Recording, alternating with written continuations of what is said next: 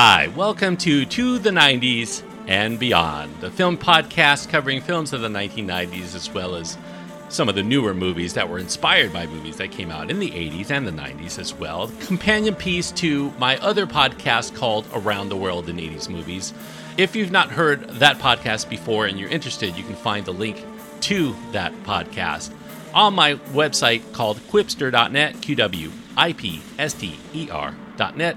I invite you to check it out. You can find all of the links on how to follow that show as well at that site. To the 90s and Beyond, I debuted last week with Mortal Kombat, the film from 1995, and the film I'm going to be reviewing today is also a Mortal Kombat film of a sort that came out in 1995. It's called Mortal Kombat: The Journey Begins. I don't know that I would consider it a feature film. I think maybe the MPAA considers features to be at least 40 minutes in length or longer. This film happens to be 39 minutes and maybe a few seconds just short of that criteria, but it was a standalone story and it was released direct-to-video basically back in 1995 around the release of the live-action film in theaters. Now, I would not necessarily typically review a film this short as part of its own podcast, but because this was also produced by Larry Kasanoff, who did the Mortal Kombat movies, and it had effects work that was done by Allison Savage, who was the associate producer of the live-action film, as well as the effects supervisor, and the screenplay was done by Kevin Droney, who also wrote the first Mortal Kombat film. I think there's kind of an obligation here to at least pay some attention to this as part of those Mortal Kombat films of the 1990s. I mean, if I don't do it now, when else am I going to do The Journey Begins? Now, Larry Kasanoff was the co-founder and president of Lightstorm Entertainment. They produced Terminator 2, Judgment Day, and True Lies, along with co-founder James Cameron. Kasanoff basically left the company to venture out to do his own company, promoting intellectual properties. Threshold Entertainment ultimately was the name of his company. In 1993, Kasanoff secured the intellectual property rights to Midway's wildly popular arcade game called Mortal Kombat, and he planned to use his rights to mass promote Mortal Kombat across all platforms: movies, television, video, books, toys, comics, anything really that you could collect and would be popular, especially among the kids, the consumers they were trying to reach. Now, as Kasanoff began developing Mortal Kombat for theaters, he noted that many of the visual effects that were used in state-of-the-art filmmaking could also be used, if they wanted to create animation. And he wondered why, despite available technology for several years, that these tools never seemed to be employed by the actual animation industry. They were holding on to these outdated hand-drawn practices. So Kasanoff felt that the future of animation was going to lie with computers, so he wanted to capitalize on the tools that he had at hand. And he put together a team of experts, specifically in digital effects and 3D animation, starting with Allison Savage, the visual effects supervisor and associate producer for the live-action film version of Mortal Kombat. And Kasanoff and Savage, they determined that they were going to not do their animated feature to look like anything that kids were going to see week after week on Saturday morning cartoons. This was going to be special. They wanted to bring a cartoon concept up to speed with the quality that you would expect from modern live-action films. That concept that they created resulted in Mortal Kombat: The Journey Begins. Ultimately, it would become a 40-minute video narrative that serves as background material to the world of the video game Mortal Kombat, as reimagined by the makers of the movie Mortal Kombat. Essentially, this was a marketing tool. It was going to promote the film by whetting the appetite for the mythology and the premise of these characters and their mission. Kasanoff called this video a bridge. It was going to set the table for the game's characters and the premise, and it was going to recontextualize these characters and premise within the world to be his live-action feature in theaters to come. Now, for the story, Kasanoff did employ the services of the same screenwriter for the live-action film, Kevin Droney. And in Kevin Droney's script, we learn that Mortal Kombat is a tournament where warriors from Earth and warriors from this alternate dimension called Outworld are going to compete for domination. And 3 warriors from Earth are selected by Raiden, the God of Thunder. They are Liu Kang, a monk who hails from the Order of Light Temple, Lieutenant Sonya Blade, this United States Special Forces officer, and Johnny Cage, a major Hollywood action star with actual martial arts skill. And their mission is going to be to travel by boat to this mysterious island to fight the reigning champion of the Mortal Kombat tournament for 5 centuries, this half-humanoid, half-dragon named Goro. However, to get there, they have to first get through the evil sorcerer Shang Tsung's minions, Sub-Zero and Scorpio, as well as this horde of nomads, Tarkatan warriors, protecting Goro. Along the way, Raiden describes the scenario and the backgrounds of all of the foes they're about to face for the benefit, I guess, of those people who are unfamiliar with the game. Now, this was originally intended to be released before Paul Anderson's Mortal Kombat live-action feature debuted into theaters. The Journey Begins was part of Kasnov's strategy. He was going to rebrand this intellectual property that was being touted as too mature for kids as family-friendly. He wanted to raise the interest of kids as young as 6 years old, maybe too young by many parents to be allowed to play the much more graphically violent video game. And to make up for the lack of violence, though, Kasnov, he was going to promise something more. Graphics, animation techniques, younger viewers would never have seen before in their cartoon properties. So Threshold hired the services to make this come about of R. Greenberg Associates West, RGA/LA, to perform the digital effects work that were fresh off of big-budget films like The Shadow and Demolition Man. And also contributing would be MotionWorks, who did the 3D animation for The Pagemaster. And MotionWorks would handle the 2D animated portions, and they would put some of these cell animation elements within the 3D backgrounds using this process called cell integration. And the process would involve building virtual environments on a computer and then placing these hand-drawn animated characters within them. Actually, they weren't really very hand-drawn either, if you want to get technical, because just the bare line drawings were hand-drawn. MotionWorks did color and shade those cells with this all-digital ink and paint system that they had. Although these effects companies could create photorealistic 3D backdrops if they wanted to, they did have to tone those backdrops way down because of the cartoony nature of these 2D animated aspects, which come off a little bit more blurry, I think, than customary due to the processing that's involved here. So they could control the virtual cameras, if you want to call them that, on their computer-rendered sets, and then direct what you see similarly to a real production on a Hollywood set. And the toons would become like the actors, and they would have to work around them in the filmmaking process with their so-called cameras. The credited director for The Journey Begins is Joseph Francis. He's not necessarily a director, he's a computer animator, and he was the creative director for RGA. And this was his first credited directing gig. He mostly existed as a CG supervisor. In fact, he did Independence Day the following year. In addition to those 2D animated characters, for flashback sequences, they decided to do something a little bit different. They were going to use this motion capture system that was developed by Acclaim, who were, among other things, they made the home console version of Mortal Kombat. And they used reflective sensors placed on these light suits covering human bodies, their stunt people, their actors, as they performed certain motions. Their motions would be performed by their digital avatars on the computer screen in real time. And those movements are then applied to the 3D animated characters that they control, and they can use their so-called camera to revolve around to show any angle they desired of that avatar in really any environment that their imagination could create within the 3D virtual environment for those characters to inhabit. There is a primitive, nearly textureless look for these 3D fighters. If you're an older person like me, you might remember those early versions of the games like Tekken and Virtua Fighter. The kind of basic, very blocky kinds of characters. They're very similar to what you see here in The Journey Begins. Now, New Line Cinema, the studio behind the live-action movie, they funded about $5 million as part of this overall advertising and promotional campaign for this video. And Threshold deemed the cost of making this worth it because the video itself it's like a Trojan horse. It's a way of advertising for a host of other related media, including such things as the Mortal Kombat Live stage tour. You could get discounts on tickets if you bought this video.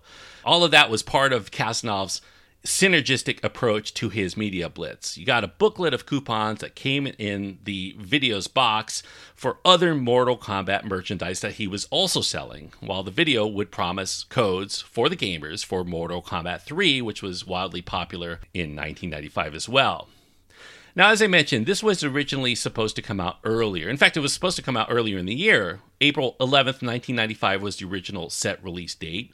Both the live-action film and The Journey Begins which were supposed to come out in spring, did end up getting postponed to try to fix some additional issues, to try to make them a little bit better, and also to release it at a time in the summer when kids were out of school, per se.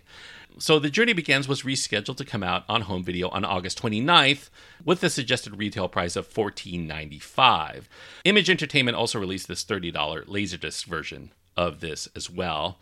Now, in addition to the short film here, The Journey Begins, the tape also featured After The Journey Begins, a behind-the-scenes featurette on the making of the Paul Anderson film of Mortal Kombat. Because the video was intended to come out about a month before the release date of the live-action film, I think the fact that it came out 2 weeks after the film, you might start to feel that maybe the makers of The Journey Begins felt that their property wasn't really ready. They were still behind. They needed several extra weeks of work to get the product up to a basic snuff, to get it out onto tapes. And many people who watch it probably think they needed even more time than that, because one of the big complaints about it is that it just doesn't look good. Despite all of that, though, upon release, the video did shoot up to the top of the video sales charts. It remained in the top 10 most sold tapes for several weeks, and it was every bit the smashing success of the film, even though many aspects of that production was considered substandard by many. Now, I think one of the downsides of making something with cutting-edge technology, at least when it comes to narratives like this, is that eventually they're going to be superseded in quality. So, in this case, it really was within 2 months. Pixar's Toy Story was released in November of 1995, and that blew away anything that you see in this film by far. I mean, this film is like cave drawings to like a Renaissance painting or something. I think Casanova and company here were so interested in seeing what a computer could do to enhance traditional animation, they never really stopped to consider maybe whether they should do it, especially given the short time frame that they had to get it from their original concept onto store shelves. So many shortcuts are obviously taken here, barely rendering any of the backgrounds, recycling a lot of the same animated movements for certain characters repeatedly. It looks like it was slapped together haphazardly as the deadline started to approach for when they wanted to get this on store shelves. For what it is, it was successful. It was meant to promote the movie. It did just that. It promoted a lot of other Mortal Kombat properties and merchandise. So from Casanov's standpoint, it was a hit. But by today's standards, although I think most people consider the voice work done within this film, which featured the voice work of Jeff Bennett and Jim Cummings and Ron Feinberg and Jennifer Hale and Randy Hamilton, the 3D technology that's used here in The Journey Begins is just way too primitive to catch the eye for modern audiences. I would say it's a bit ugly to enjoy for most people watching it today from an eye candy experience. The screenwriter, Kevin Droney, he certainly did put some thought into the Mortal Kombat mythos, developing the backstories for these characters and the worlds they inhabit, but given that only true blue fans of Mortal Kombat are likely to watch something like this in its entirety, I think that this is a short film that is, by today's standards, way past its prime. We talk about on shows like this, movies that have aged well. This is the converse of that. This is a movie that really doesn't have a reason to exist anymore, but for completists and people who are nostalgists who just want something that they watched when they were a kid. It did serve its purpose. It introduced those younger kids whose parents might not have let them play the game to this Mortal Kombat universe. It got them amped to see the feature film. But I think this is only of interest for those historians, whether of Mortal Kombat or of animation, studying the progression of CG and 3D in mainstream animation, because by most standards, the substandard 2D and crude 3D aren't exactly two great tastes that taste great together. It might have been a novel idea to get 2D and 3D together into one narrative, but when both the 2D components and the 3D components are this ugly, you're really not helping the cause beyond just the novelty. And that's why it did not date well, even though maybe kids who are not used to seeing 3D elements within their cartoons might have been a little bit more impressed when this video was released. So, unfortunately, if you see the Mortal Kombat film, you do also realize that The Journey Begins is actually not a prequel as they tried to promote this, because the main characters, even though it has a lot of the same premise, they find themselves completely ignorant of each other when you watch them in the feature film. So you don't really have to watch this video before you see the movie, because they don't really jibe in terms of how the story plays out. And yet, given that much of the dialogue is expository and there really isn't any discernible character that has a story arc in this film, it also really doesn't serve well as a standalone story. I do think that kids probably did love it back in the day because they loved anything Mortal Kombat. And to be honest with you, a lot of probably what was passing as acceptable animated fare on television was not necessarily that much better than what you would see in this video. If you look at it today, the quality of kids' programming of an animated nature, especially in film and on television today, even a 6-year-old would cringe at the things that they see that might have been cool in their parents' heyday. When most of the effort for the production was put into the techniques that were used in making the film, and those techniques are woefully past their prime by today's standards, I think what purpose does a movie or a film or a video or whatever you want to call it, like Mortal Kombat: The Journey Begins, even serve anymore? Really nothing, so that's why I can only give Mortal Kombat: The Journey Begins 1.5 stars out of 4. 1.5 stars on my scale means that I do think that this is a poor movie. It's a movie that has not withstood the test of time because all of the focus, all of the artistry was in trying to put together all of these new and novel techniques. And now that all of those techniques have been superseded, that relegates The Journey Begins to really being a relic. And that's why I can only give it 1.5 stars out of 4 to somebody who might be interested in the Mortal Kombat properties looking at it today. This was conceived of purely for the thought of making money, not necessarily to push forward the artistry of an industry that was going to be revolutionized anyway by Pixar in 1995. So 1.5 stars out of 4 is the best I can give Mortal Kombat: The Journey Begins. Now, if you have your own thoughts on this film, if you've seen it, by the way, if you have to watch it, it does exist on some video platforms. I've seen it on YouTube, I've seen it on Dailymotion, and probably other places where you can watch a lot of videos. If you happen to have the 2011 release of the Blu-ray for Mortal Kombat, the movie, the Paul Anderson movie, it also is like the only special feature that is on there, so you can watch it there as well. I think better is the behind-the-scenes featurette that is included on this video, which, by the way, you can also watch on YouTube, which I took a look at for the review of Mortal Kombat on the previous episode. So that's where you can find it if you're interested. If you have your own thoughts on this video and you want to write to me, you can find my contact information at my website. That's at quipster.net, QWIPSTER.net. Links to my Twitter feed, my Facebook page, my Instagram, they're all there. If you want to follow me for some extra things that I might say in those platforms.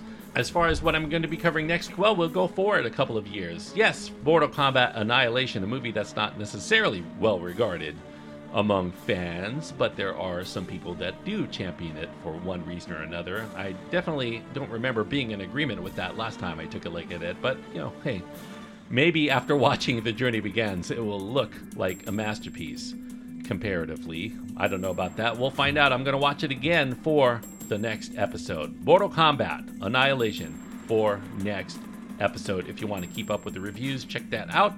Until next time, thank you so much for joining me on this journey to the 90s and beyond.